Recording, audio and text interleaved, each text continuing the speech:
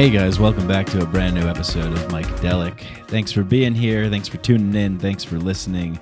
Be sure to subscribe.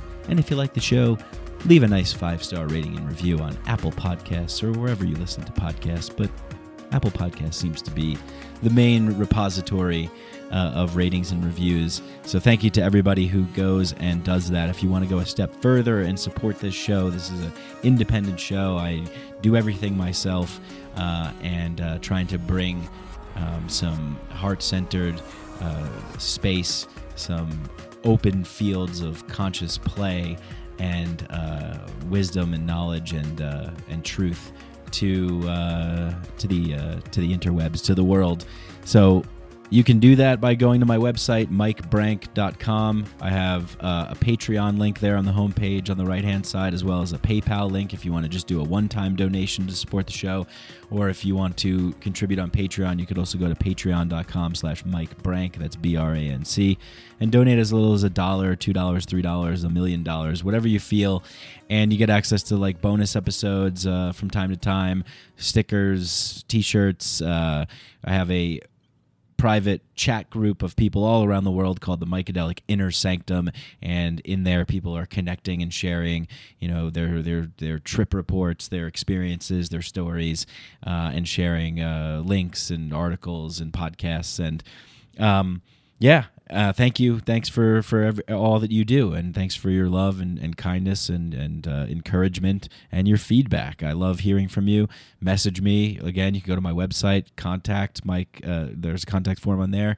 Also on Facebook, Instagram, at Micadelic_podcast, Micadelic on Facebook, and Mike Brank as well. So, message me. I love hearing from you guys, getting emails or messages and interacting. I really feel like I want this to be a real participatory community endeavor and collaborative effort as well. So thank you.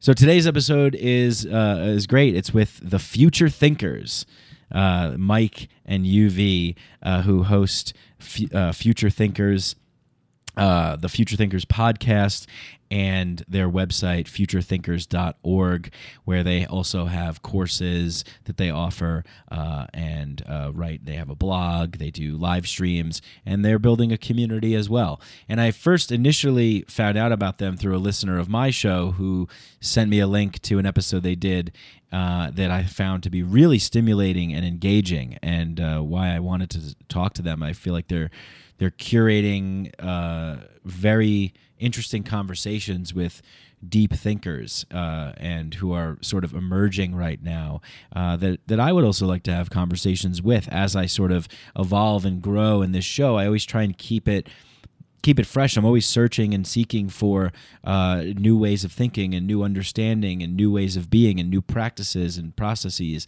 to develop into. So Future Thinkers, go check them out. They're a media platform, community, and education portal.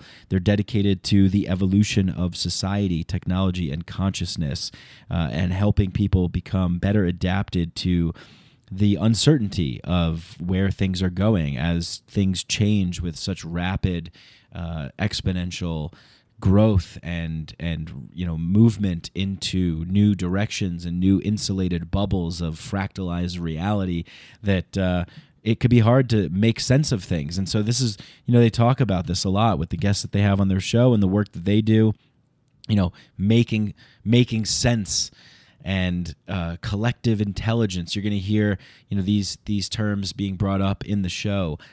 Omni-thriving, UV brought up, which I thought was really, really interesting and new term that I just became aware of. But we really are in this space where it's an unprecedented time.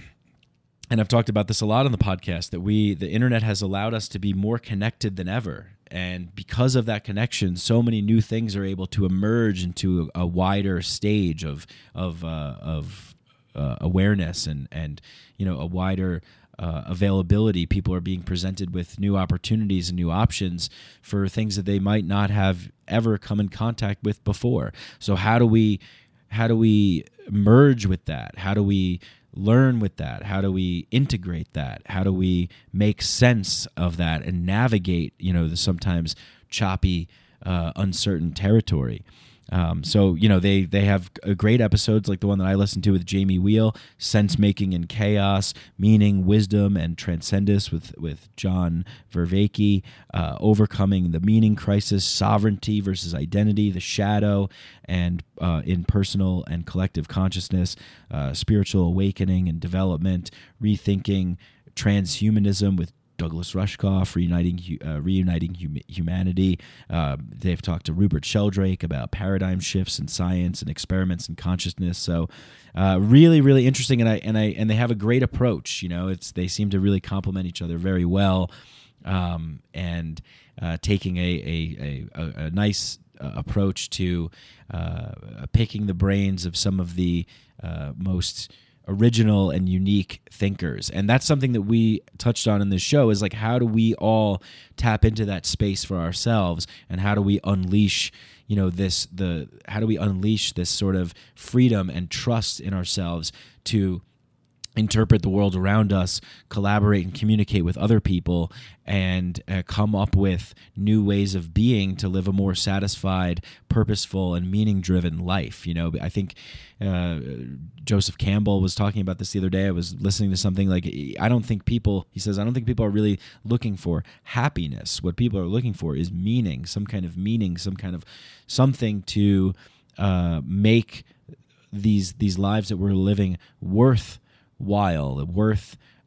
something that can give us deep satisfaction, and that can like really stimulate us into being fully present and fully alive. And as Charles Eisenstein says, like, in this living earth, this living world, really becoming a part of this living world as one of the organs of the world, and not just something that is on top of a dying, decaying world that we extract resources out of, and invent abstract rules and theories that confine us into prisons of thought that suffocate us with ideology and trap us with limited beliefs and limitations. So I really was very happy to meet and interact with Mike and UV, and get to know how their journey and what they use to put into practice to make sense of the world around us, and to always keep that light shining on learning and curiosity and openness and space, and being receptive to changing situations, being nimble, flexible, and adaptive. And so these guys are really, really interesting, and their podcast is really interesting, and the things that they're offering and what they're talking about is really, really cool.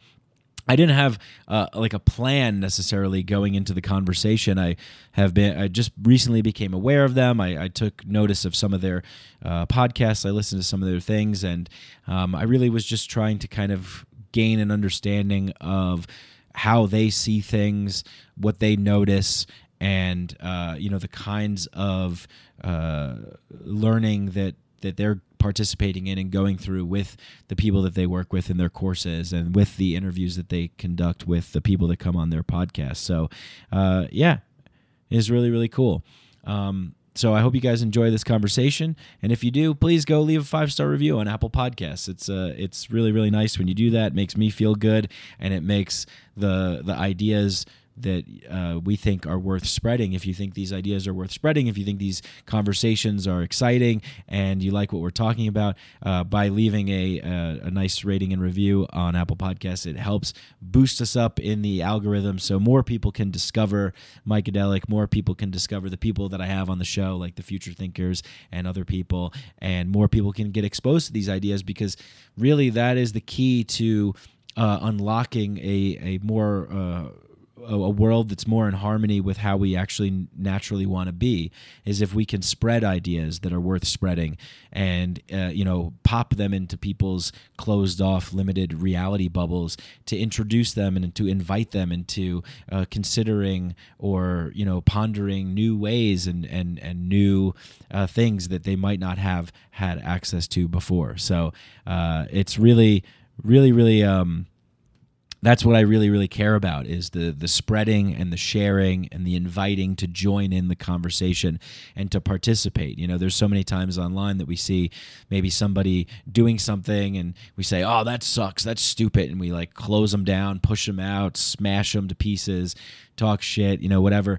But really, I want this show and the things that I'm doing to invite dialogue, to start a fire at the campsite and say, hey, sit down and join us and share and listen and think deeply and try and erode the constructs of the cultural toxicity that has been layered and plastered upon us from the conditioning that we've all been forced into since such an early age. And so maybe the awakening that's occurring in this time is just an awakening of multiple points of invitation to consider, to think, to feel, to create space in new and different and novel ways, in diverse ways. And that is, I think, a path forward for us, as we're learning and we're seeing each other more and we're connecting more. So I'm just really, really happy when I see other nodes of consciousness, other things taking shape and taking form that are also doing that, like Future Thinkers and like, other podcasts and other outlets and other YouTubers that are out there that are creating their own communities and tribes and offering something really unique and really fresh and really new to try and be that beacon of light to shine a way to say, hey, come over here and see what you think, and that is the most important thing, is making sure that we do our best job to invite others to the party, to basically say, hey guys, there's an opportunity. We have multiple choices here. So you don't have to participate in this mainstream dominator paradigm. You don't have to participate in the things that you see directly in front of you. But there is an opportunity for us to reach out, to start conversations, to collaborate and to share and to invite others to have a seat at the table, to be exposed to just new, diverse, and novel modes of thought, modes of being, modes of feeling, modes of making sense in sometimes what could be an almost senseless world. But we're here. We are here. These pillars are popping up. Mike and UV, myself, people like Charles Eisenstein. It's hard to think off the top of my head, but there's many people out there that are doing these things, and it's really coming from a passionate place of finding truth and finding meaning amongst what could look like despair, destruction, devastation, chaos, the terrible unknown, the shadow elements that come out of our unconscious as we get into on this show with Mike and UV, and yeah, spread it and share it. So thank you to everybody that does. Really appreciate it very much. And it's not, it's not for me. It's for the life force within me that's yearning and desiring to bring about something that's a little bit more happier and pleasant and peaceful and in a harmonic vibe with reciprocity and reverence, respect, love. That's what makes me feel most alive. That's what makes my being come out to be most present and most connected. And I think we're all searching for that. So whatever we can do to bring that up wherever it is, there's room for everybody to participate. There's room for everybody to share. If you're listening right now and you think maybe I have some ideas or I have some things that I want to do it. Start doing it, and let's help each other. Let's support each other. Send it to me, like pick my brain. I'm interested to know, what are you thinking? What are your thoughts? What do you feel? And what are you maybe yearning to create? So, having said all that, we're about to share a conversation that I think contributes to this way with Mike and UV. They are the Future Thinkers. They have the podcast. They do videos. They have the courses, and they're all about the evolving technology that we see in the world, society and consciousness, focused to create a more sustainable future for all of us, for all of humanity, for all of the world. And the podcast explores questions like, what does the future of humanity hold, and how can we help engaging and participating to be a part in creating and birthing this. How can we create societies where all human beings can thrive? As I mentioned, UV bringing up omni-thriving. What is the nature of reality and consciousness?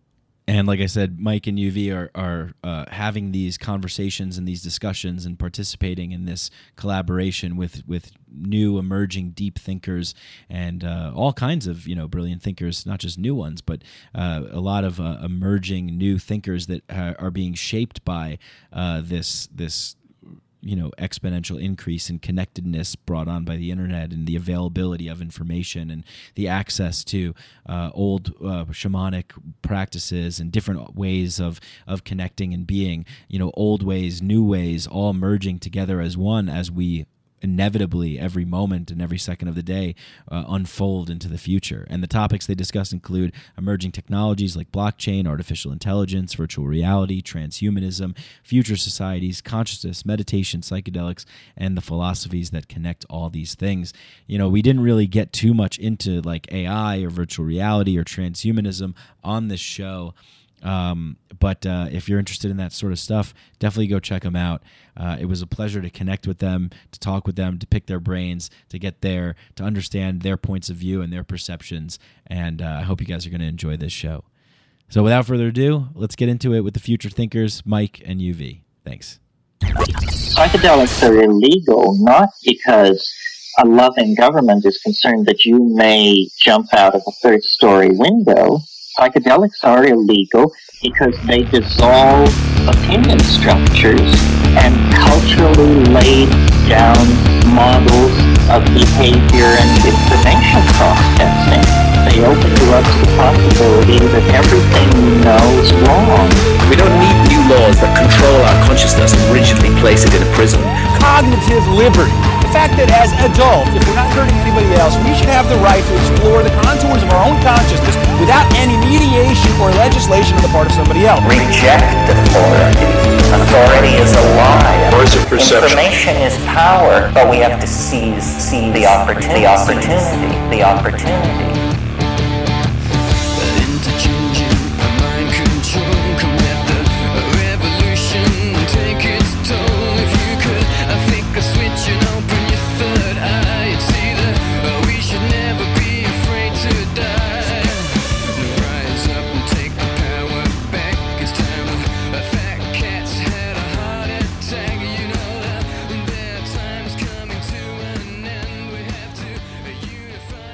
Eastern Europe.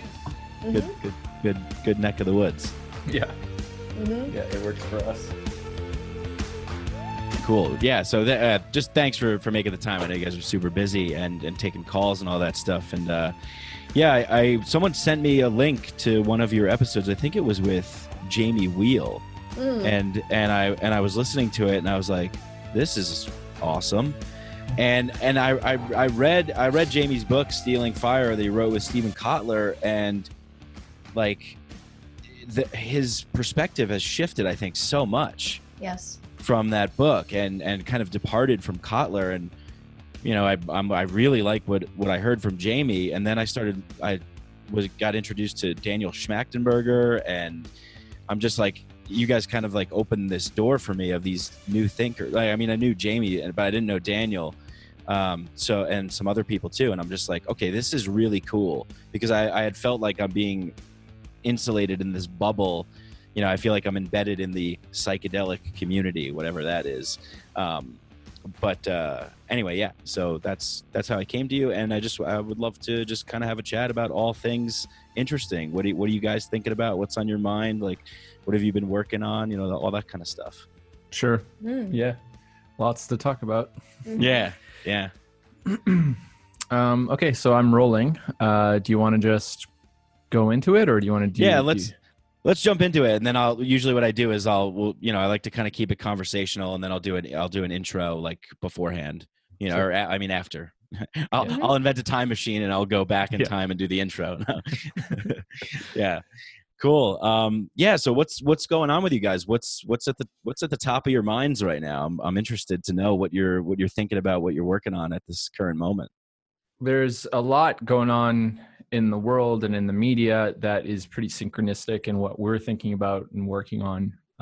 There's kind of this collective thing of people processing grief about the change of the environment, potentially the collapse of civilization, a lot of things like that. So what we're focused on Future Thinkers tends to be about the broader societal changes that we're all going through.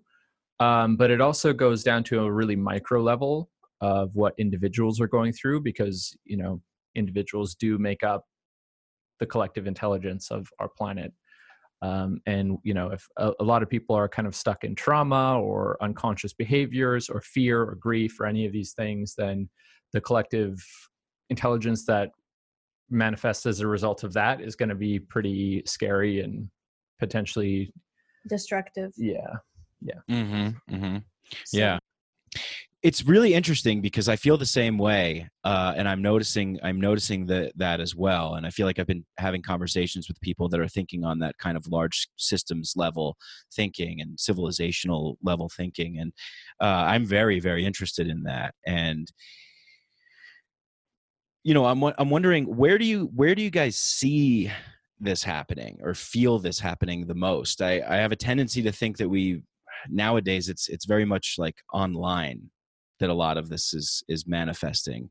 And then we can get into the debate of like, well, is it the real world or is it the online world? And does it matter? Like, isn't the online world full of people too? So where is this like kind of playing out the most, do you think? I mean, right now there's protests happening all over. People are setting things on fire in Chile, Spain, Catalan independence, Hong Kong, everywhere seems to be things going on. I don't know about the US so much. It seems it's interesting here. There's something else happening here too.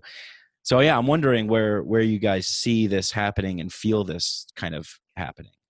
It depends on who you ask, and generally it depends on what age range you're asking.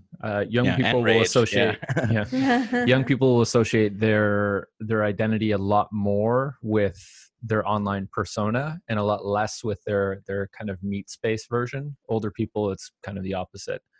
And we do weekly calls where we have a range of those two age groups, and it's really interesting to see the difference between how people perceive the world and how they engage online and in the real world. It's quite different. I think one of the things that I see happening is that people are starting to recognize that the online world is kind of the matrix. It's not real. And it definitely, I think, comes harder for young people because they grew up with it. So they just kind of got inundated with it and maybe thought that it was the real world.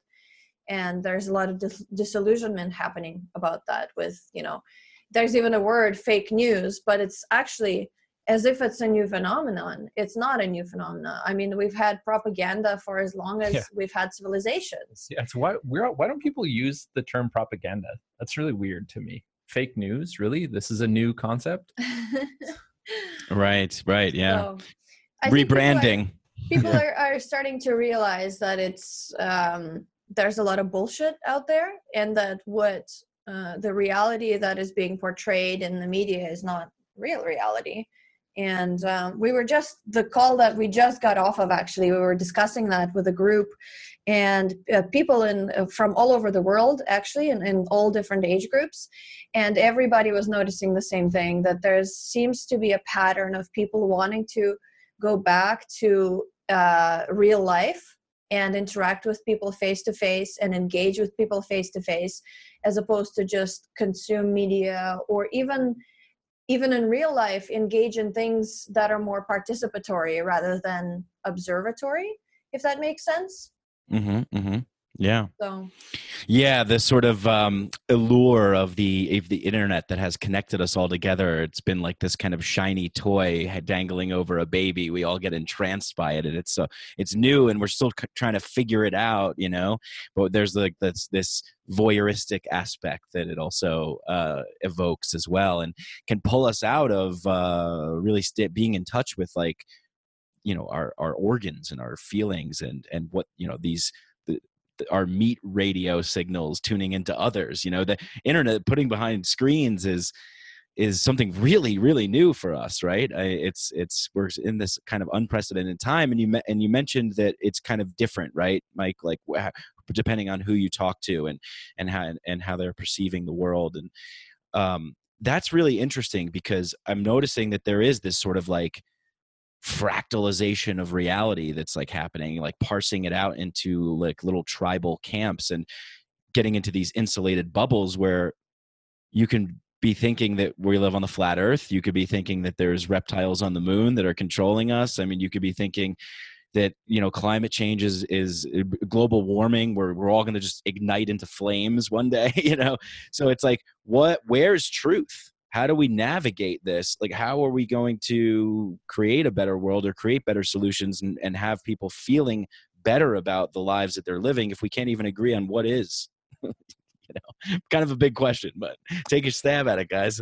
Well, this is related to something we talk about quite a lot, a concept called sovereignty. That's not how it's traditionally been used. It's more about cognitive sovereignty, how you perceive the world, how you make sense of the world, how you take action, or in other words, inputs, processing, outputs, if you want to put it into more concrete logical terms.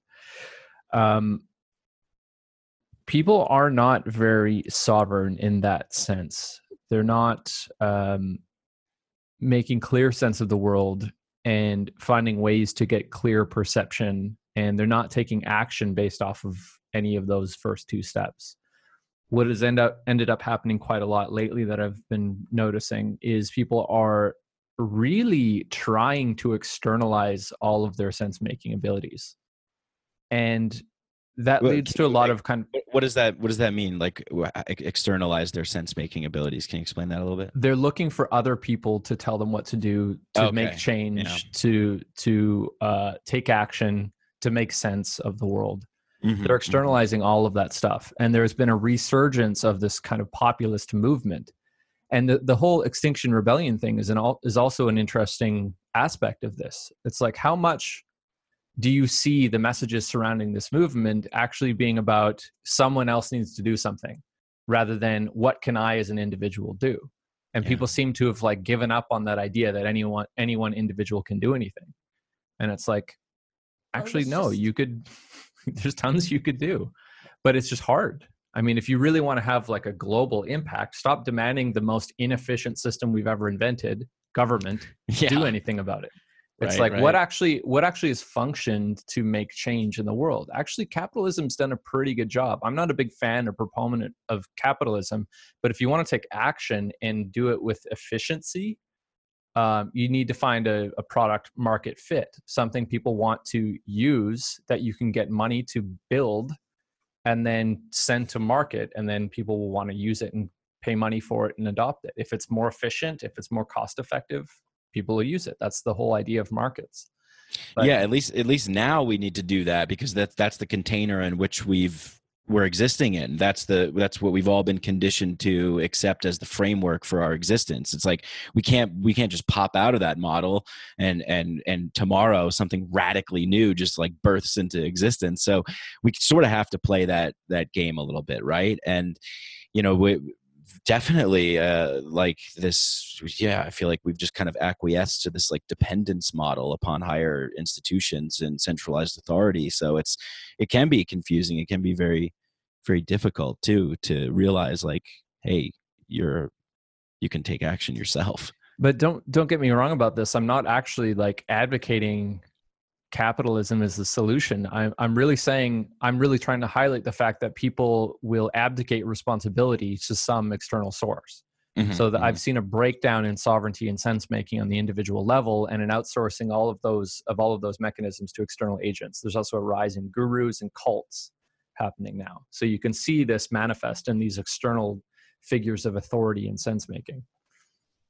So the point is that, and it's funny because the idea of sovereignty is also not new. It's just the idea of think for yourself and question everything, instead of trying to get some daddy figure to tell you what's what, or protect you, or, lead you to a bright future. Just figure out for yourself what is true, what is real, what matters to you, and what you can do about all of it. Yeah. Yeah. It's interesting because I'm thinking about like I spend time like looking at I used to be like kind of entrenched in a libertarian camp, and then like anarcho-capitalist, and now I'm just like I don't want to pigeonhole myself to like any one particular label. And I'm also starting to think that and I know you guys probably talk about this too a lot. I've seen some videos you're talking about blockchain and crypto and tech, things like that. And so maybe we're evolving and we just don't know where we're going yet to a new economic framework or a new economics or a multitude of new ways to form economic agreements with each other. And so I bring that up because I hear no, socialism's the way, we got to elect Bernie, that'll fix everything. And that goes back to that abdicating responsibility and depending upon these higher centralized powers. And like the other night I was at a talk with Charles Eisenstein, and someone was bringing up like, well, can't we just like take that $700 billion from the military budget and just put it into like education or something? It's like, yeah, we could, like, but we can't because we don't have access to that lever. And the people that do have access to that lever, that's not what that institution is programmed to do. It's like also, since when did, the internet's been around for a while. Why do we still think this sort of college university institution hyper centralization of education is the ideal model? Yeah. Like I've chosen not to go into university after I finished my college stuff for audio and music production, and I started my own business and I started working in tech, and I taught myself to do programming and design and animation and video editing and podcast editing, and I built a whole setup to be able to make a studio and record podcast episodes. And I run a business. I do all this online stuff. And it's like, no one taught me that in school. Right. I just checked out a bunch of YouTube videos and learned how to do it.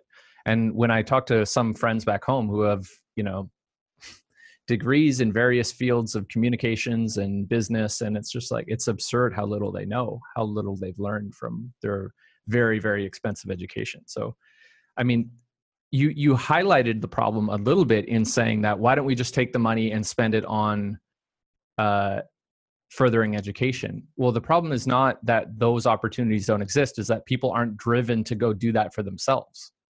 Mm-hmm. There's nothing stopping you from Googling anything you want or YouTubing anything you want to figure out. The degree is the only difference. You're going to get a degree from the institution, and a lot of debt. And in part, this has to do with how the education system is set up. I mean, it squashes people's creativity. It turns them into drones that are perfectly capable of operating in a corporate environment and, running on autopilot, basically, but they're not capable of thinking for themselves. And I'm sure it's useful for for the corporations, but it's not useful for the individual. So I don't blame people, if they want to change paths halfway through life and they find it really difficult to teach themselves because it's been bred out of them. I think it just needs to start a lot earlier. I think it needs to start in how children are educated, that creativity is fostered and that critical thinking and questioning things and being self-driven is fostered rather than being put into a track where you're just fed information. Right. Yeah. And Mike kind of alluded to, like being autodidactic and in your learning and just discovering for yourself and finding out through experience and trial and error. And that doesn't seem to be like, encouraged in this mainstream apparatus. So it's really, for the people that I'm really interested in figuring out, like maybe hearing a little bit both of your journeys too, of that like awakening process or maybe it was always there for you, but I'm really interested in like this, like, how do people who don't know? It's like, where is the moment that says like, hey, there's other ways? Because it seems like, there's this like definite herd mentality of people are just, okay, I'm going to go do this and then I'm going to go do that. And I got to get the degree because I got to get the job. But like you said, it really kind of molds you, that way of thinking kind of makes you think to be grateful for that opportunity, but you're kind of just tampering yourself down and not really fully expressing the uniqueness that you might have to offer if you go out on your own. So I'm really interested in like maybe your guys' thoughts or your journey, your story of kind of discovering like, hey, I can do this, and and how can other people kind of come to that realization if those options, they don't even know those options are really available, even though they're kind of omnipresent. There are a lot of answers to this question in, I would say, evolution and biology, and temperament of people. The only reason I even got this spark started of self-learning was because I was a very disagreeable kid. Like, you couldn't make me do anything. And as soon as I found out like the internet and Carta encyclopedia, and because I was doing that probably in the mid 90s, everything exploded for me. I could learn about spiders and music and space and dinosaurs and all kinds of things. And suddenly my learning was self-directed, and I actually would skip school to go home and learn on the internet. And I think in grade 11 and 12, I skipped more than 55% of all my classes. That's funny. Me too. Yeah. Yeah. I still managed to graduate somehow, but people are resistant to learning new things and self-directing because it's actually quite energy intensive to do that work. It's not easy, and it's risky. And a lot of people, just out of an unconscious desire for things to just make sense, they do what is written in the cultural script, and they don't really question that path. And it can be a really expensive choice to make, because not only we've just talked about student loan debt, but these types of scripts don't exactly prepare you adequately for the real future that's coming. They're more about kind of a 1970s model or like a pre-industrial or industrial civilizational kind of model, not this like post-capitalistic game B kind of model of the world. None of that stuff that they teach in schools really prepares people to have to, first of all, self-direct and figure out what is useful to spend their energy on. And then also there's a high degree of kind of fragility mindset that's happening now, where people think exposure is damaging. Exposure to the world, exposure to new ideas, exposure to, I don't know, the elements, weather, any number of things. There's this idea that we're fragile, and so we should be sheltered from the world. And this kind of mentality is also preventing us from gaining the skills that we need to be able to be more adaptive. Right. Yeah. Protection, safety, security, safe spaces, those sorts of things. Yeah. Yeah. Yeah. For me, that path was a little bit different than for Mike. I tried for a lot longer to go with a prescribed script of, get an education and all of that. Because I just never really thought that entrepreneurship was an option. So I went to university, I studied psychology, and but I just hated it. It just seemed so impractical. And, that thing that I talk about, where even if you're studying something you love, is your curiosity and critical thinking and all of that is just going to be beat out of you. And that's what I kept facing over and over and over again. Like, I just loved learning and I loved the subjects, but any kind of thinking outside of the box was completely shut down. I got a failing grade on this essay that I wrote about something that just was outside of like the two options that they gave us. Like, you can basically write about this or this. And I didn't do that. I just wrote something that I thought was a better solution, and I got a failing grade. And things like this happened all the time. And eventually I just gave up and I dropped out of university. And then I went back, and then I dropped out again.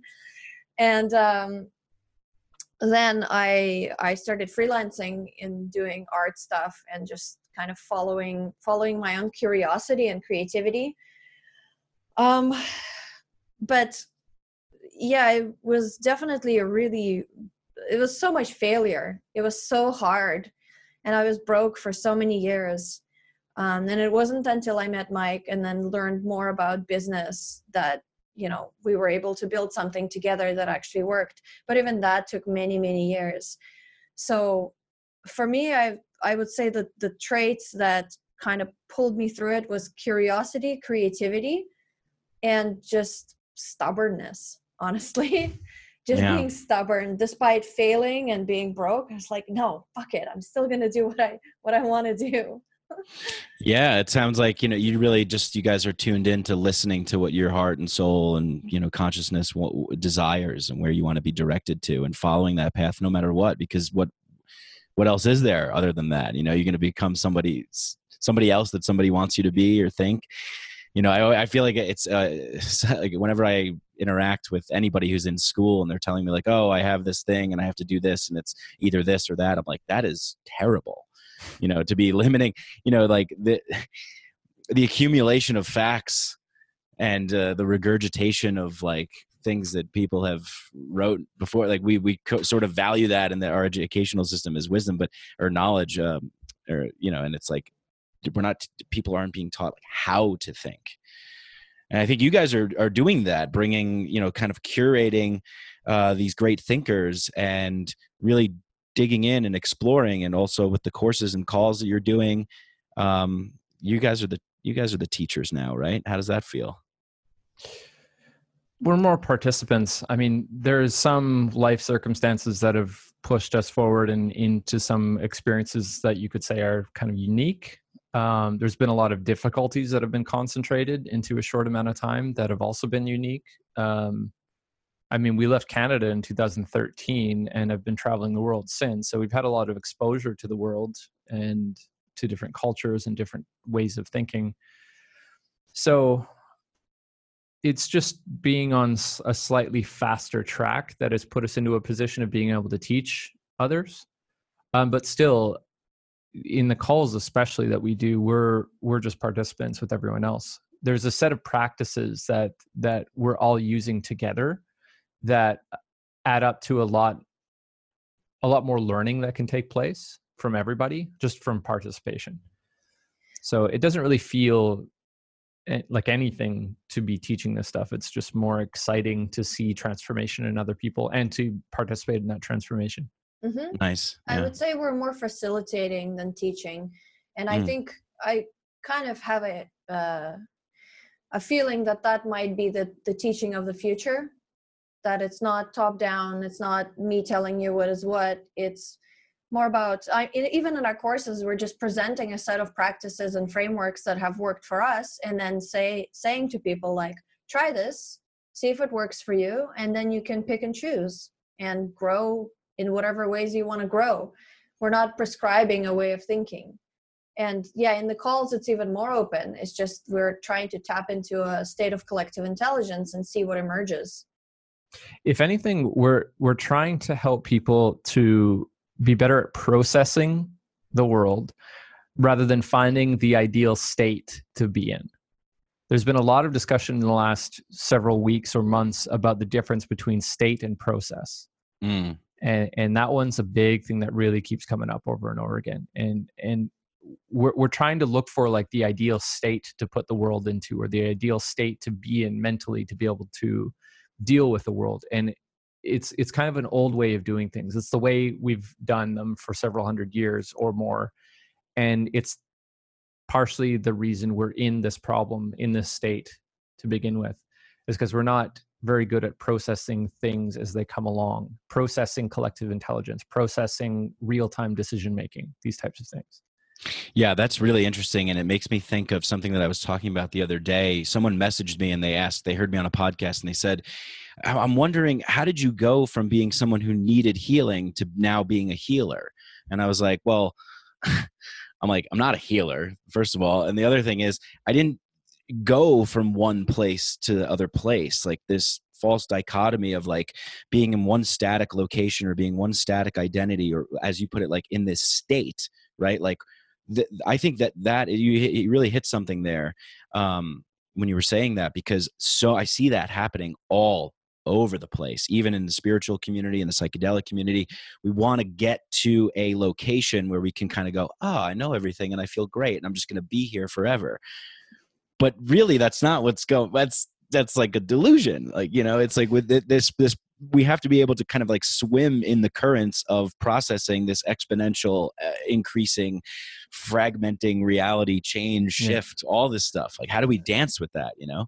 And our addiction to state rather than process is manifest in so many different avenues. Like you said, like in the religious community or spiritual community, it's like, I want to achieve the state of enlightenment, not the process of enlightenment. Like that's a big shift. Or the techno-utopians will be like, how do we achieve the state of the singularity? You know, think of the word you're using. Like singularity is a process.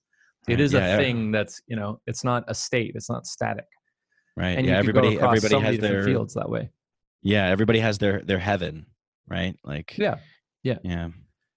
Not realizing that that's the kind of thing that sets you up for disappointment. If you do eventually achieve, which is rare, but if you achieve your ideal version of what your future would look like, you're still gonna, because you've been so state dependent, not process dependent, you're looking for the external circumstances that will make you happy rather than the process that makes you happy. Instead of practicing the process, we're working towards some future thing that's supposed to happen, and then we get to be happy. Yeah, you know, some it's carrot on a treadmill. stick. Yeah. UV, what do you think about that? What's your process been like? How unfolding? Have you, question for both of you guys too. Like, have you found yourself in points where you were in a state or thinking from that state-like mentality, and what was the transition into the process kind of mentality like? Yeah, I would say it's been pretty gradual. It's not like something that just a switch that goes off. And we're still learning it. I mean, as we were talking about the courses, like, we didn't just become teachers. I'm still learning so much, and I'm learning so much actually from the participants in the course. And I feel like we're co-travelers rather than like us instructing somebody. And it's the same with this. I mean, we're figuring out how to be in the process and how to be in that participatory knowing, as John Vervaeke calls it. I don't know if you've watched his series Awakening from the Meaning Crisis. It's really great, but that's one of the core ideas, is that part of what is causing this meaning crisis for people is that they are attached to propositional knowing. So they want to know something as a static thing, grasp it, without actually having any experience or without practicing it for themselves. And instead, it's participatory knowing that's actually really meaningful and transformational for people. So that's the kind of embodied process rather than state. So, and even that thing is been a process for me and for both of us. Right. Yeah. I hear this all the time in the psychedelic spiritual realm. You know, I killed my ego. You know, I destroyed my ego. So now I'm, the ego. Mm-hmm. Yeah. Exactly. Right. Exactly. Yeah. Yeah. Who's talking? Yeah. And it's like, this idea. You know, it's like, well, I want somewhere to land. And like we started off the conversation talking about these large power structures in our society that rely on, force and coercion, like government and, manipulative institutions that demand our worship, and participation. It's like that has created this sort of like dependence where people are giving themselves away and giving their power away. So they think there's a place to go. They think that there's a place to land. Like, one of my favorite quotes by Thomas Jefferson is like, the timid men fear the calm of timid men settle for the calm of despotism over the tempestuous sea of liberty. And so there's so much fear that's like existing. It's like we're swimming in this ocean of fear. So people really want to just land somewhere and be there and rest there and say, oh, everything's going to be okay. And it takes a lot of effort and energy to just swim in the ambiguity of like insecurity and unknowing, and it's like, Yeah, I don't know where I'm going with this, but I just wanted to say that. I've been playing with this metaphor for a while that we're like monkeys swinging from tree to tree in the jungle, swinging from branch to branch. And every branch that we swing to and from is representative of a meaning structure or a belief system that we're holding to, that we put our weight on and that supports us. And something I've been advocating quite a lot in the last, I don't know, several years, I guess, is letting go of those meaning structures altogether and getting used to falling. Yeah. And that's a terrifying thing, but something that came up in conversation today about falling, it's like, if you can actually feel that sinking feeling in your stomach of falling from a great height and get comfortable with that, learn to deal with that feeling. And that's a metaphor, obviously, for any number of experiences where we feel out of control to the circumstances in our lives. If we can just get used to that and get comfortable with it and take sovereign action from that state, then we've already done so much work towards our own resilience and ability to cope with those situations. Like that is probably, in my mind, one of the most resilient places you can come from. Just is that like comfort in chaos? Yeah, comfort in chaos, totally. And like, I've just, you guys talking about sovereignty is like, it's this surrendering into your own sovereignty, I think, right? That is kind of scary, because a lot of people maybe don't even know, like, well, who am I if I'm not attaching to all these things, right? And that could be, yeah. I suppose not. I wouldn't use the word sovereignty. I would say maybe surrender into your perceptions, into what is perceivable, but the agency and the sense making part are a lot of work.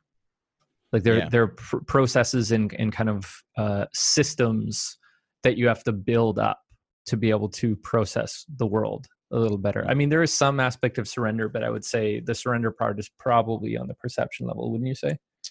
I haven't really thought about it in that exact way, but surrendering into sovereignty does resonate with me as something that, at least at that point of where people are at, where they are not leaning on their sovereignty, that's what it's going to feel like. It's going to feel like surrender. And I've actually had this conversation with people quite a few times where they say, like, well, if I don't have a guru or a teacher or a guide pointing me the way, like, how do I know anything? How do I know if where I'm going is the right way to go?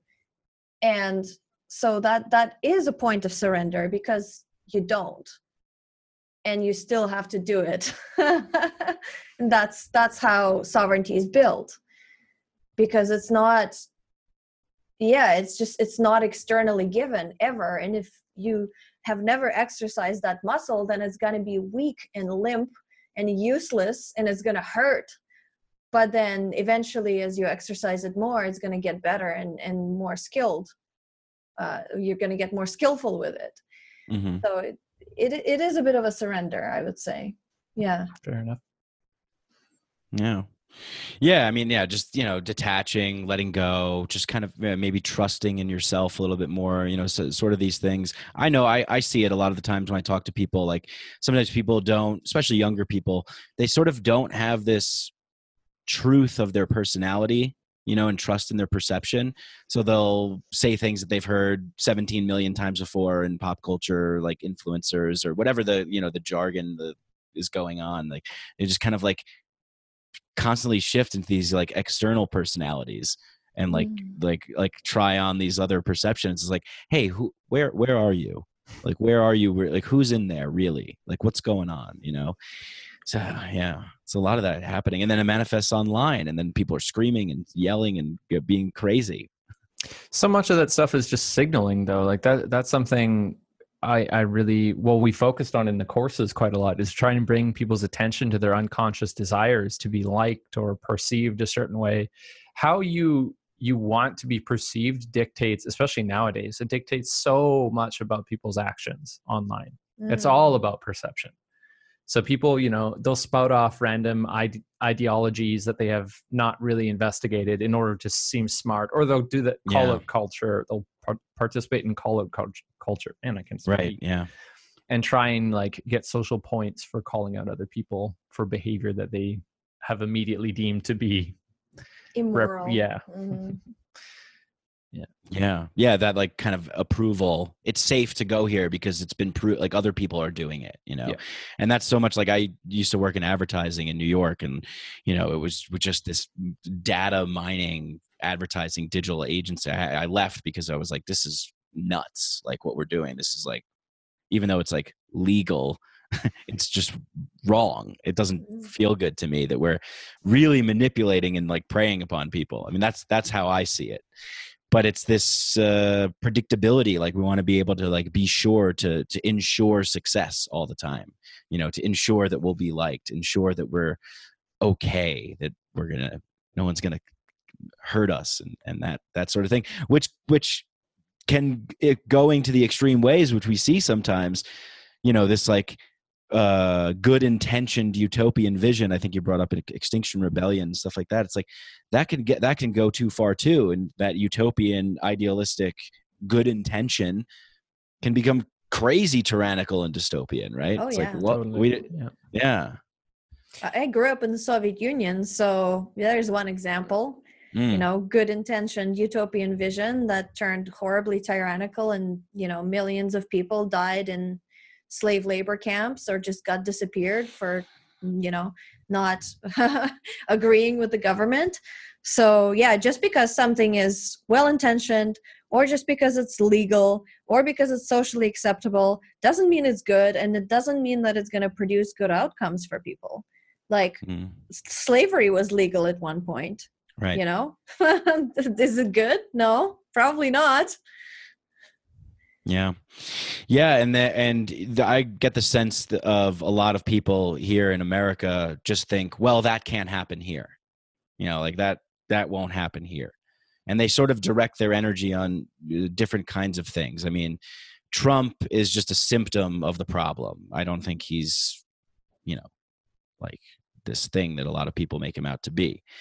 What do you guys think about the current climate, the current like kind of political climate, and how people are like interacting and interfacing with that?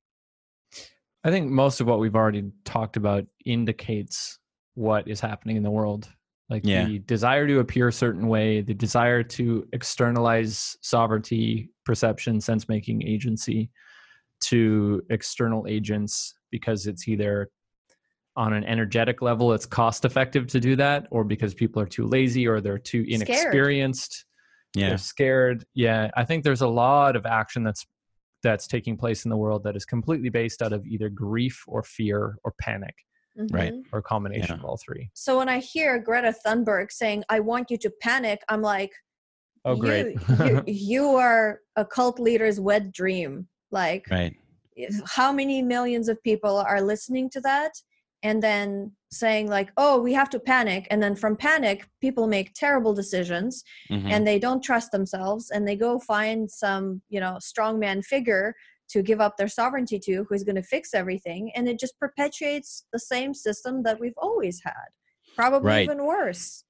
Yeah, wartime thinking. I'm thinking of like, after 9/11, it was like, well, we got to just do things to make things happen. So we got to just get this in there. Everyone's got to panic and go crazy, and we just have to pass this thing, these bills, this Patriot Act. We got to suspend liberties and freedoms because it's necessary. And yeah, I get that sense too. It's like, we don't have to go down that route. That could lead to a lot of trouble. Even just a funny example yesterday, like I've got a little electric scooter in Plovdiv, and it's this really long walking street that I take every day to go to the gym. And I was like 2 meters away from this little girl and her mom, and the girl didn't see me coming and just like looked up and screamed. I was 2 meters away. It was quite a bit of space, and it's really maneuverable. And then the mom starts screaming at me as I pass by because her kid was startled, and that startled her. And I could just imagine this whole scenario unfolding of like, people aren't exactly super excited about seeing scooters all over the place, these electric scooters. Everyone kind of hates them, actually. And I could see like events like this taking place where there would be a scooter ban all over the city because too many people are so easily startled and not kind of used to handling their own safety, or used to fast moving objects, or whatever you want to say. Or just used to paying attention to what's around actually them. That's really it. There's so little like heads up awareness that people have. It's like, Right. it's that typical, like, here's a walking street, someone's looking to the right, walking to the left, and it's like they drive the same way, looking to the right, turning to the left. And it's like, take personal responsibility before you seek to change the world by enacting some ill-conceived law, Yeah. To create Yeah. a false sense of comfort. Yeah, exactly. Right, That's all, because that's all yes. it's doing is giving you comfort. It's not actually Mm. protecting you from anything. It's just like, Yeah. because you're not in danger most of the time anyway.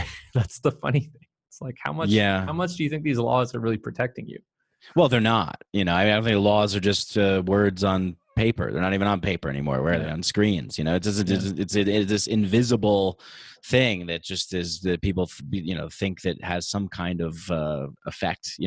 As with banning guns or whatever. It's like, okay, well, sure, make all the laws you want. People are going to get what they want to get. People are going to do what they're going to do. You could write all the laws in the books. That's why we have something called criminals, or like whatever. So and this kind of way of thinking also is really detrimental to people kind of actually coming into a process way of looking at things, this kind of nuanced dance that we have to do, where we don't necessarily need top down blanket rules and situations that govern everybody just because one person jumped off of a rooftop because they ate too much LSD and thought they could fly, as Bill Hicks says. Why don't you take off from the ground? It's like there's it's just one person ruins it for everybody. That's not the kind of world that we should be living in. But like you were saying, UV, like it's this fear, it's this crazy fear, and that leads to just these things happening. And I had another point, but I kind of forgot what it was. But I would like to know a little bit more about, like, with all these ideas and collective intelligence and process thinking and everything, who are some people and what are some ideas that you've really heard recently, maybe from interviewing people on your podcast, that you really have heard them and you were like, okay, that seems to be a good direction forward. I've been talking with some people who, and I kind of have been thinking in this way too, that maybe it's going to take a crisis for people to kind of jolt awake and like break out of the matrix, some kind of crisis. And I was talking to Christopher Ryan the other day, who wrote the book Civilized to Death, and we were talking about I was in New York during Hurricane Sandy, and this like disaster where you would think that things would devolve into chaos, but it was the opposite. Everybody was lending a hand, being friendly. So that makes me sort of like, I don't want to have like a catastrophe, like wipe out lots of things, but there's something beautiful that comes out of crisis too. So I'm wondering, is it just a long way of me getting around to like, where are the ideas from the people that are thinking in a way that you guys think are going to help move us into a better future? And, or is there going to be some kind of like crisis point, or will it be like this slow evolution of integration? I'd like to frame break your question a little bit, because All right. I think that now is the time for people to use their own sovereignty and sharpen their own perception, sense making, and agency, and figure it out for themselves. Yeah, I was going to say the same thing. Because listening to all these great ideas is awesome, but if it's just going to be the same pattern of consumption and simulated thinking, as Jordan Hall likes to call it, where you're not actually coming to these ideas yourself, you're just hearing them somewhere and then adopting them as if they're true without actually any practice, it's just going to result in the same kind of world. And that's not what we need. So I think that people need to take it into their own hands and start learning, start practicing, start interacting with other people, building things, and just seeing what you can do from like your own capacities from where you are. Not having some sort of grandiose idea about saving the world. I think that's super delusional. Just focusing on their own life. I mean, that's what we've been trying to do for many years now. Building things to our own capacity and learning things to our own capacity and trying things and failing and trying again. And, now interacting a lot more with other people and trying to do these group exercises and calls and things where we practice these kind of ways of being with other people. But it's just, I think it needs to be internally driven, not externally given. Yeah. Yeah, totally. And why? That's like, why do those things? Why, what's the point? What's the purpose? What, why should we engage in that mode? Well, because that's how evolution happens. That's how new things emerge. So I think it's pretty clear that things are changing. I mean, things are always changing, but I do think that we are in some sort of a perhaps breaking point in our culture. And I think that a lot of people can feel that. I don't know if I need to convince anyone that things are changing. So that's taking things into your own hands and doing what you can is probably the best way to ensure that you're going to be okay in whatever future comes. Yeah, that's great. Yeah, we talk about a couple of processes that I think work. We also focus on like what is awakening and what does it look like to awaken to the real world, or at least to a more accurate.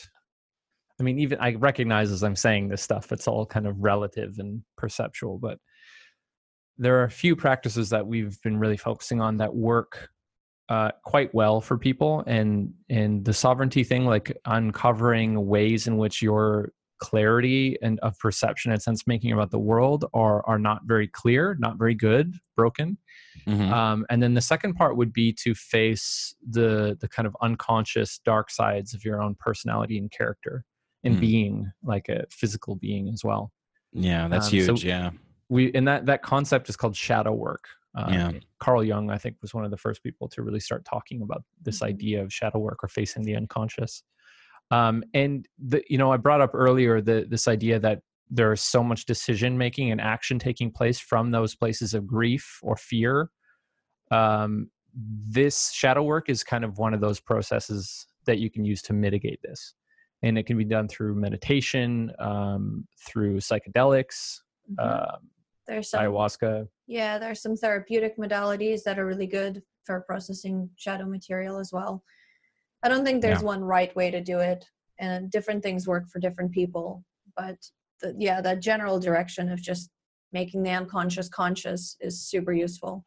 Definitely, 100% agree. And you got to go in there, and a lot of people I see a lot of people doing that. I also see a lot of people skating around the edges, because, in a form of spiritual bypassing or, psychedelic consciousness, altered state bypassing and materializing and, grabbing onto things as like trophies and ornamentation to say like, look what I've done. I've done 40 ayahuasca ceremonies. How many have you done?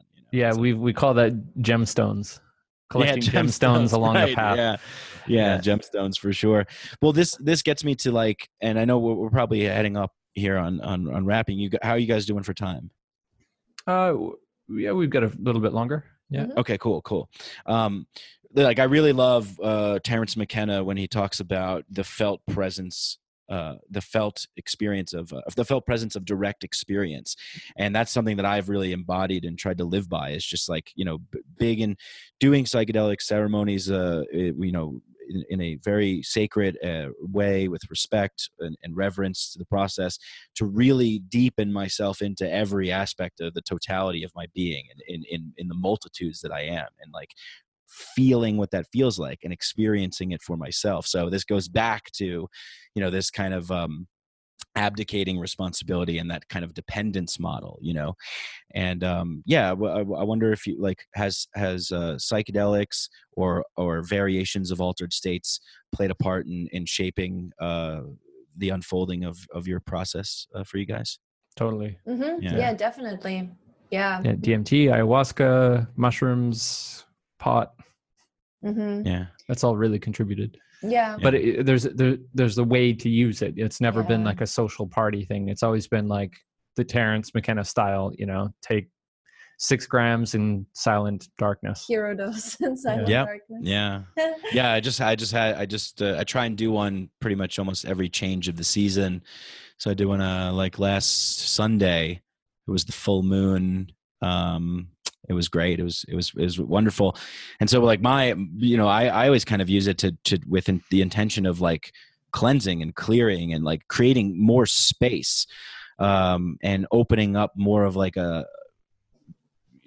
relationship with like every microorganism that's inside of me, like listening to what my body is saying, like clearing that capacity and trying to create, like defragging the computer, and it's a wonderful reminder. And I think that,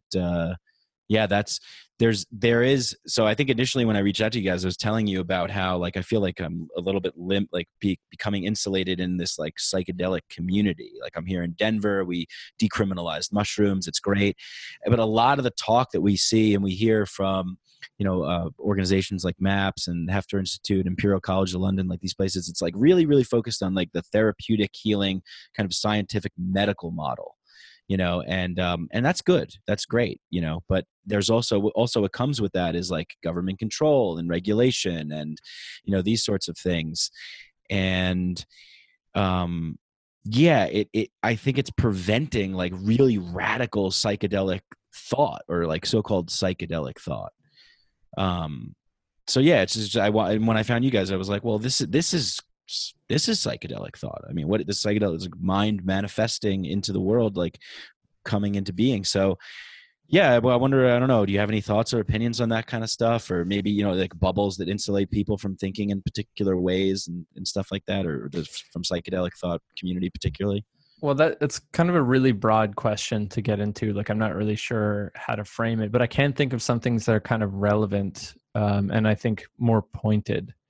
Psychedelics have played a huge role, but only in the extent of it being parallel to a practice. Mm-hmm.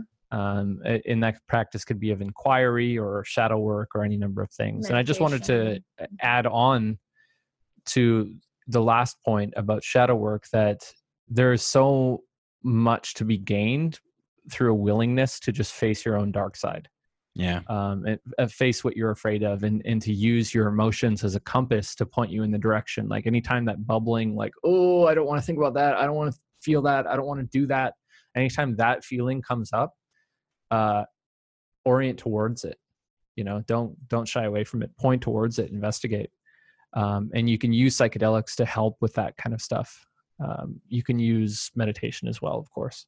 Mm-hmm. As well through various experiences. I would say DMT being the biggest one. I recognize the necessity of a good meditation practice to be able to focus and gain something from those experiences, because they're so wild and so crazy, and there's so many like shiny objects to run towards in a DMT experience that it's like, Terence McKenna had said, don't give into astonishment. And I think meditation is the tool to not give into astonishment.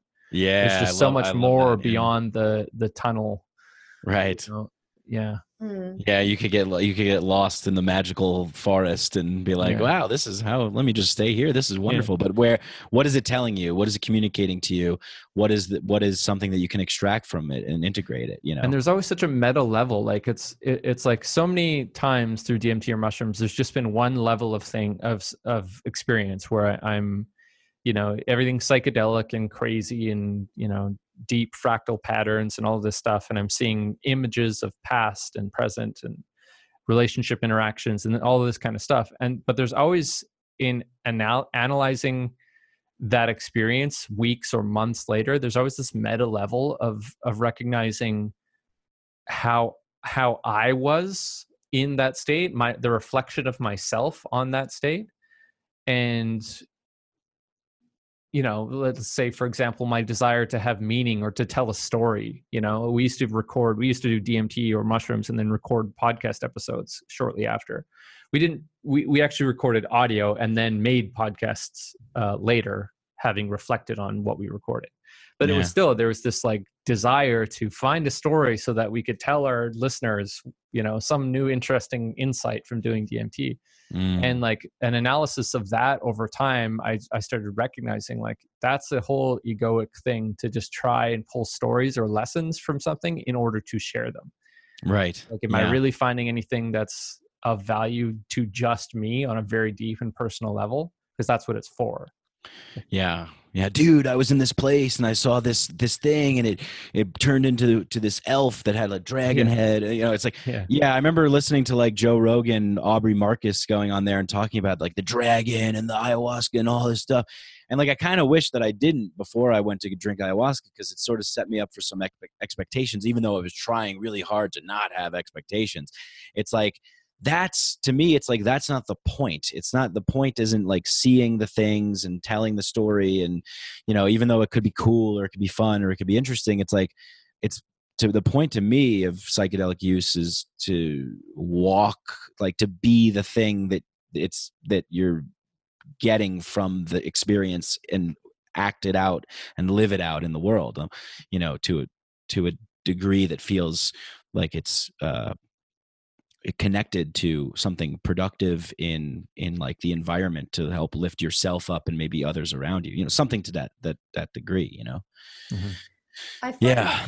I find it really useful to take a shamanic approach to all of these practices, because, and I mean that in the very kind of old sense, what shamans used to do in pre-agricultural society.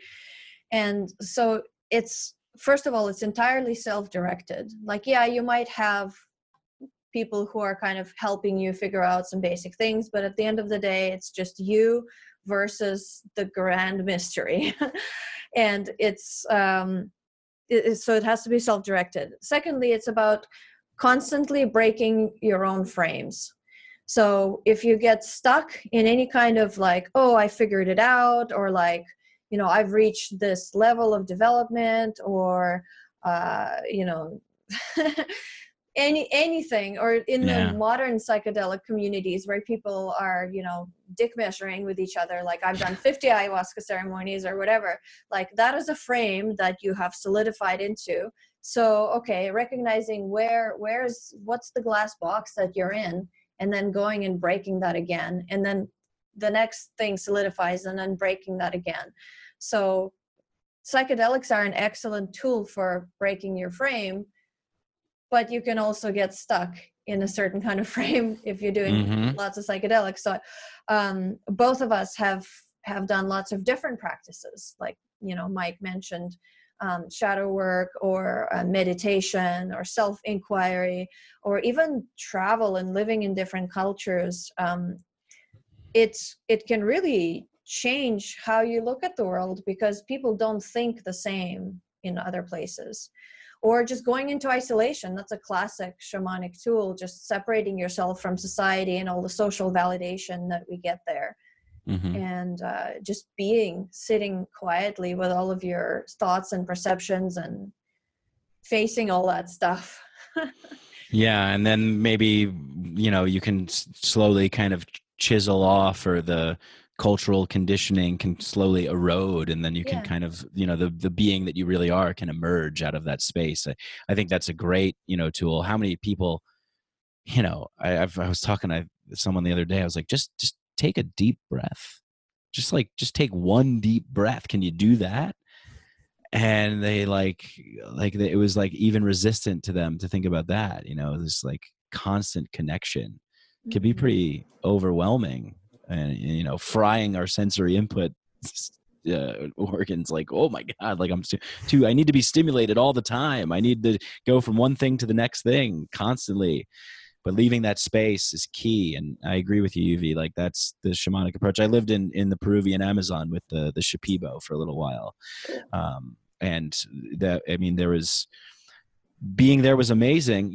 There's some things that maybe you wish, like, you're a little detached, like some things that you wish you could have access to. But coming back, like after 6 months, and coming back into America was like, I felt like I had been like just thrust into this like aggressively crazy, hostile, like insane, psychopathic environment. And as soon as I landed in Miami airport, like every TV has either ESPN or CNN, Fox News on, like, oh, be afraid of this today, be afraid of that today, like whatever. Once you cleanse, out of you're so open, to receiving all that stuff.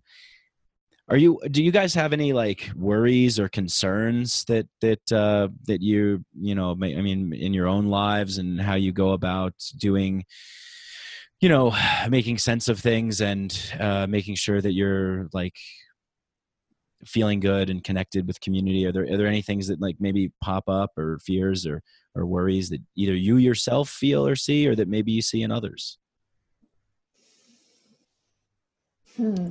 Yeah.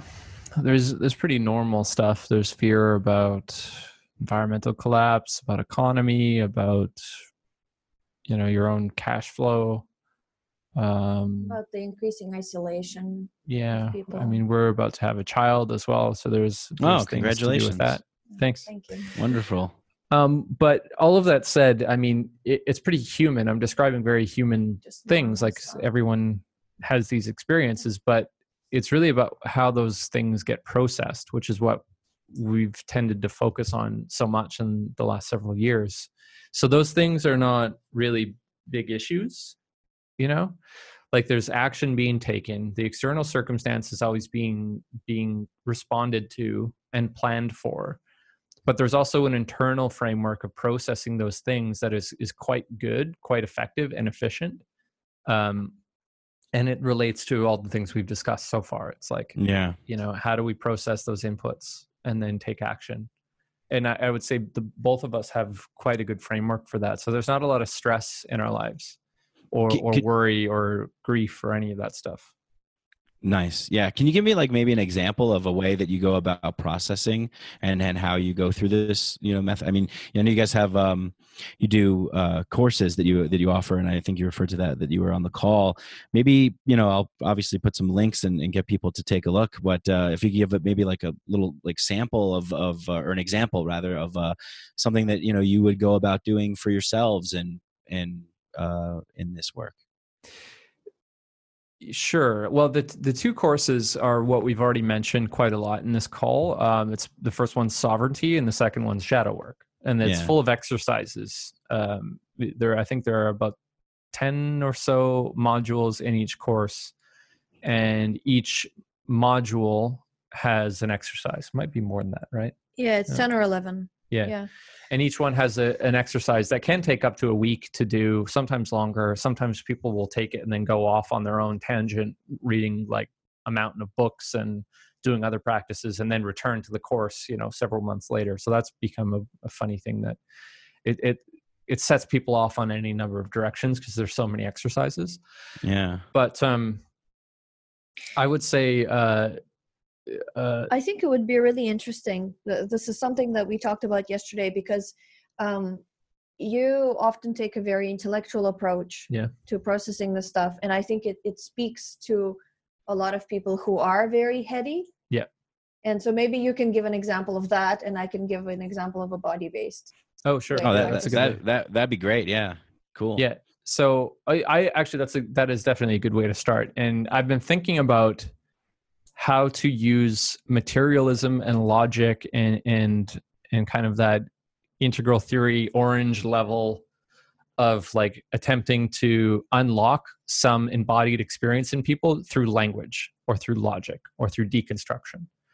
And a lot of that comes down to practices of finding what is true and what is real, and deconstructing your own perceptions about reality and who you are and what your identity is. And there's really simple but really, really profound things that you can do, questions you can ask yourself, that if you really take it seriously and go down the rabbit hole, there is like an insane set of realizations, cascading realizations that happen. And it's really simple. It's like, the first one is, what is true? Done. What is true? Go out there and ask yourself what is true, and then do the scientific method. Always try and refute anything you believe to be true. Try and break it down. And then the second one is, who am I? Where is my consciousness centered?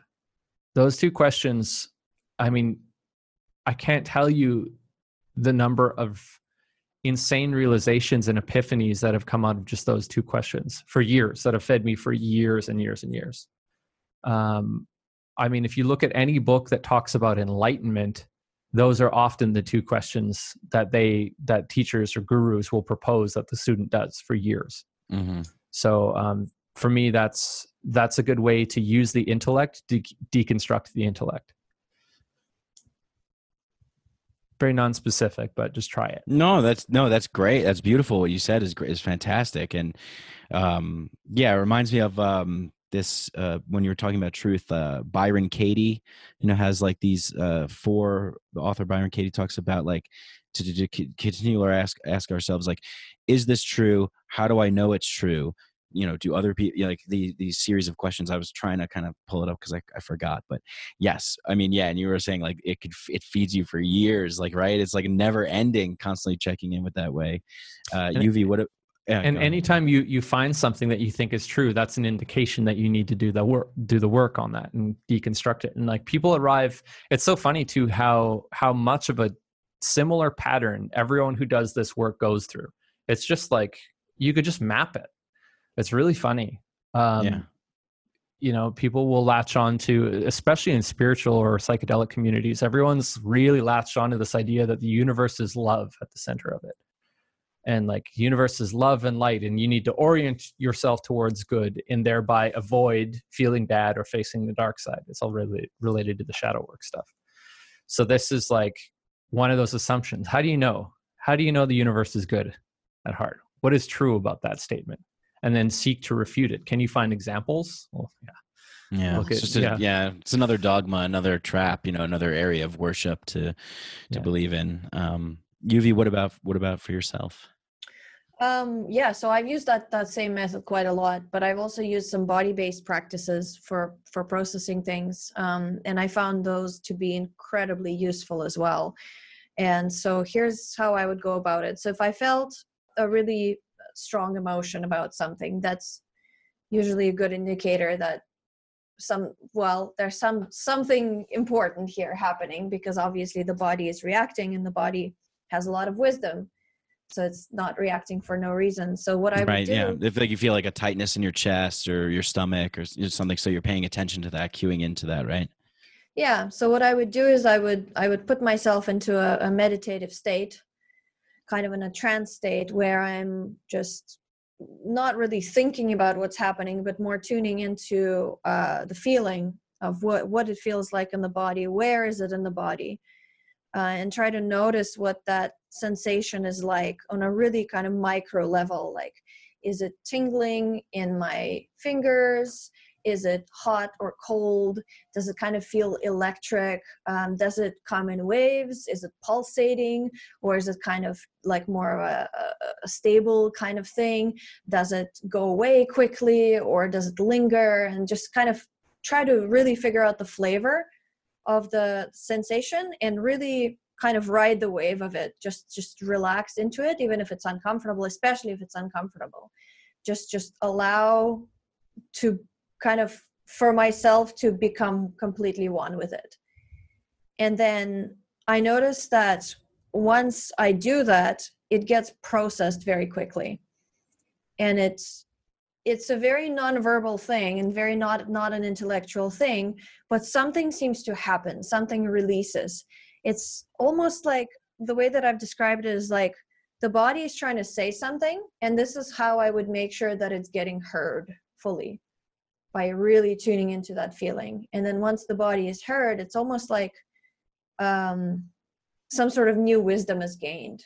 But again, it's not verbal. It's not like a gemstone that I can say, oh, I figured this thing out and I can write it out in words. It's more of a felt thing. So yeah, I don't know if that makes sense, but it's been super useful. Yeah, no, it totally makes sense. I mean, and I would say that it is an intelligent thing. It is, very intelligent. It's communicating to us, our body. I've done a lot of ketamine therapy and working in a this like somatic approach, like tuning into the body and like learning how to listen to what is happening in the different organs and what they're trying to say to me. You know, it's, I mean, obviously somebody who's not really in our genre or whatever, like outside, could be like, well, that's woo woo crazy stuff, right? It's like, well, it's really not. And so I think that's a great approach to take, because so many people are so disconnected from their bodies. You know, we walk around like we're just these lumbering brains, like Krang from the Ninja Turtles, you know, just like it's a big machine body walking around, just lugging this brain around. But yeah, when we pay attention, when we listen, there's some real wisdom in there for sure. So that's great. Thanks for sharing that stuff, guys. Yeah. Yeah. Thank you very much. I want to, so, and, you know, I just want to also say that, like, you know, this stuff isn't just like, obviously the work that you're doing and the practices that you're engaging in is so you could live a more peaceful, like, life and more harmony with like deeper connections to the real things that excite us as human beings. What, like, do you guys have any like burning questions that you're just like aching to know or to figure out? I mean, maybe when you have someone on the show and you're interviewing them and it's like really something that you're trying to understand, or I don't know, I'm just kind of curious as to what's like tickling the neurons in your meat computers. I love learning. Again, it's more about a process than a specific state or an answer I need. It's more about trying out processes, using processes. So I'm obsessed with learning. So I constantly am picking up new things. I'm learning Python right now. Oh, cool. And I've got these, I can't pull it because it's all cabled up, but I've got a Raspberry Pi that I'm playing with. That's been pretty cool. Learning animation, stuff like that. That's just always fun. And then picking people's brains who I respect or think have interesting things to say. It's always, there's always tons to think about and play with your curiosity. Mm-hmm. Yeah. For me, it's been really about an embodied process. And it's really interesting that Mike and I are so different in so many ways, and our approaches are so different, but often we arrive at the same conclusions. Yeah, you guys really complement each other really well, you know. Yeah, it's like, yeah. We often joke that we're like together we make one kind of full human being between the two of us, but we really have some sort of a symbiotic collective intelligence, the Mike UV organism, that we occupy a really different kind of niches of it. But yeah, together we really bring a lot to each other. But yes, to say that my own process has been super embodied for the last few months, and it's been really nonverbal, and kind of, I'm still figuring out ways to describe it. I'm going through my first pregnancy, so it's been a very interesting initiation from nature into a different state of being. And it's a lot about kind of allowing and turning within rather than going out there and doing anything. So it from the outside, it looks like nothing is happening, but lots is happening on the inside. It's like I'm mutating in real time. And it's, I'm sure I'll have more to say about it in the future, but it's been a very, very interesting process because it's something so simple and human, and yet it's so profound. Yeah. Wow. Yeah. And so, and you're, you know, bringing a new life form into the world. Maybe I'll end the call with just like a grand vision. Like what kind of world do you want to, like, what's your ideal world that you want to bring him into? Or he or she? I would, I don't know if we can do this as a humanity, but what I would really love to see is a world that is focused around the principle of omni-thrive. So what this means is that every living thing and every living system is able to thrive to its maximum capacity while also allowing all the other living things to thrive. So it doesn't mean that, you know, the lion doesn't eat the gazelle. because that is part of the ecosystem. So yeah, that is required for that ecosystem to thrive. But what is the process in which everything has the capability to maximally thrive? So that would mean that we would have to be a lot more in tune with our own bodies, and in tune with each other, and in tune with other living beings on this planet, with the plants and animals and ecosystems. And the whole biosphere would have to be in tune with itself. Yeah. Yeah. A living, awakened world. Yeah. How about for you, Mike? What do you think?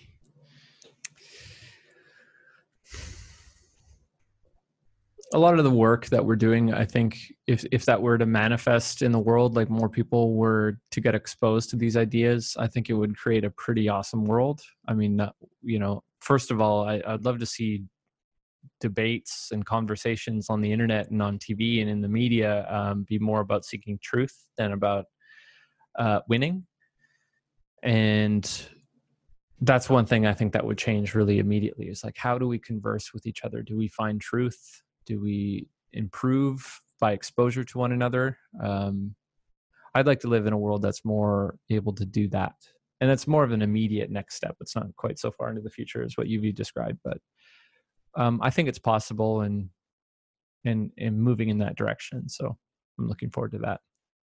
Well, great. I think you guys are a big part of that process, being sort of a beacon of light that's sort of, orienting around truth, constantly, circumambulating around the where is the point of wholeness and connectedness. And so, if you're doing that and you're walking that, you're also giving other people permission to do that as well. Like you were saying, like learning on your own and creating these things on your own. So it's I think it's happening. We're moving there. I'm optimistic. You guys sound like you are too. So yeah, it's great. I think this has been a great conversation. It was great to kind of get to know you guys and to chat. I really didn't have like a direction that I wanted to go in, but just kind of be open and curious. So thanks for being here and participating in this. Cool. Thanks for having us. Thanks for having us. You got it. Cool. So and then go to, you want to tell people where they can go to find your stuff, Future Thinkers podcast and the website, courses and all that? Yeah, futurethinkers.org. We're doing some changes to the back end of the site right now, so it might be down. So I won't give any specific links to that, but just go to futurethinkers.org, and in the nav menu, there'll be everything.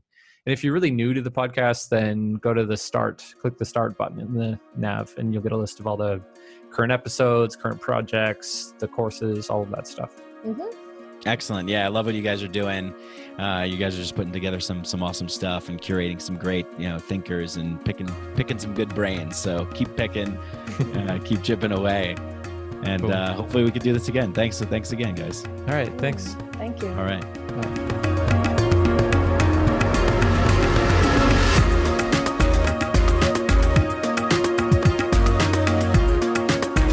Hey, I hope you guys enjoyed that conversation as much as I did. Hope you guys like these podcasts and enjoy them. And if you do, please spread the podcast, share it, tell a neighbor, tell a coworker, tell a friend, tell a cat, tell a mouse, tell a dog, tell an ant, tell a firefly, tell whoever you tell. Share it, spread it, like it, all that good stuff. If you really love the show, you want to go a step further, you really want to help us out, leave a 5-star rating and review on Apple Podcasts, and go to patreon.com, Patreon/Mike Brank, and patreon.com/Mike Brank. And you can donate as little as $1 a month, $2 a month, whatever you want. Help support the show that way as well. But remember, I love you guys no matter what you do. I just love that you tune in and you enjoy these podcasts. Message me. I like hearing feedback. Get in touch with me on Instagram, Mikeadelic Podcast, Mike Brank on Facebook as well.